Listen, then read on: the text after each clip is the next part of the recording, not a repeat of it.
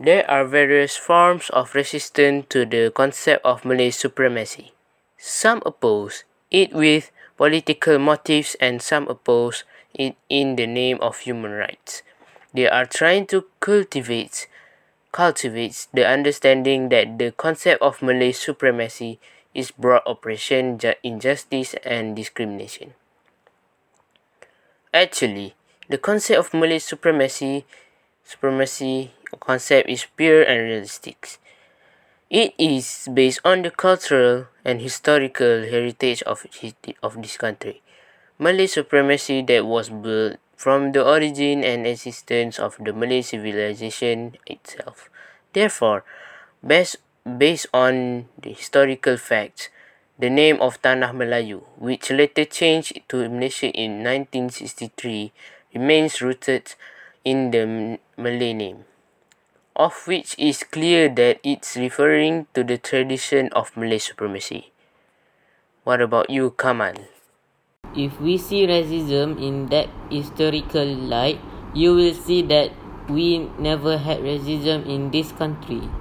Malays never feel that they are superior to others. They never showed any hostile, racist behaviour towards the others who settled in this country. In fact, they were peaceful and welcoming. The Malays to this day are gentle people and they are the most helpful people.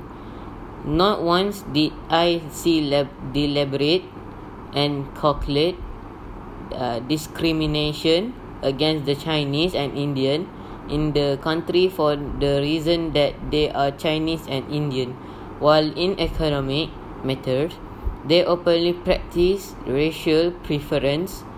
That was not racism. Preferential treatment was not predicated on the Malays being genetically or culturally superior, but as a remedy for the disparity and perceived inequality of the people in economic terms.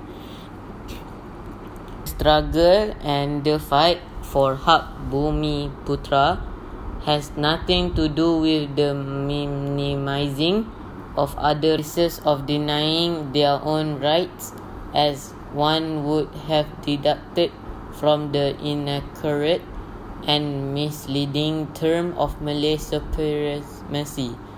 Other races are too really known that nobody else would rob them of their customs, their cultures and their heritage when they call out Daulat Tuanku.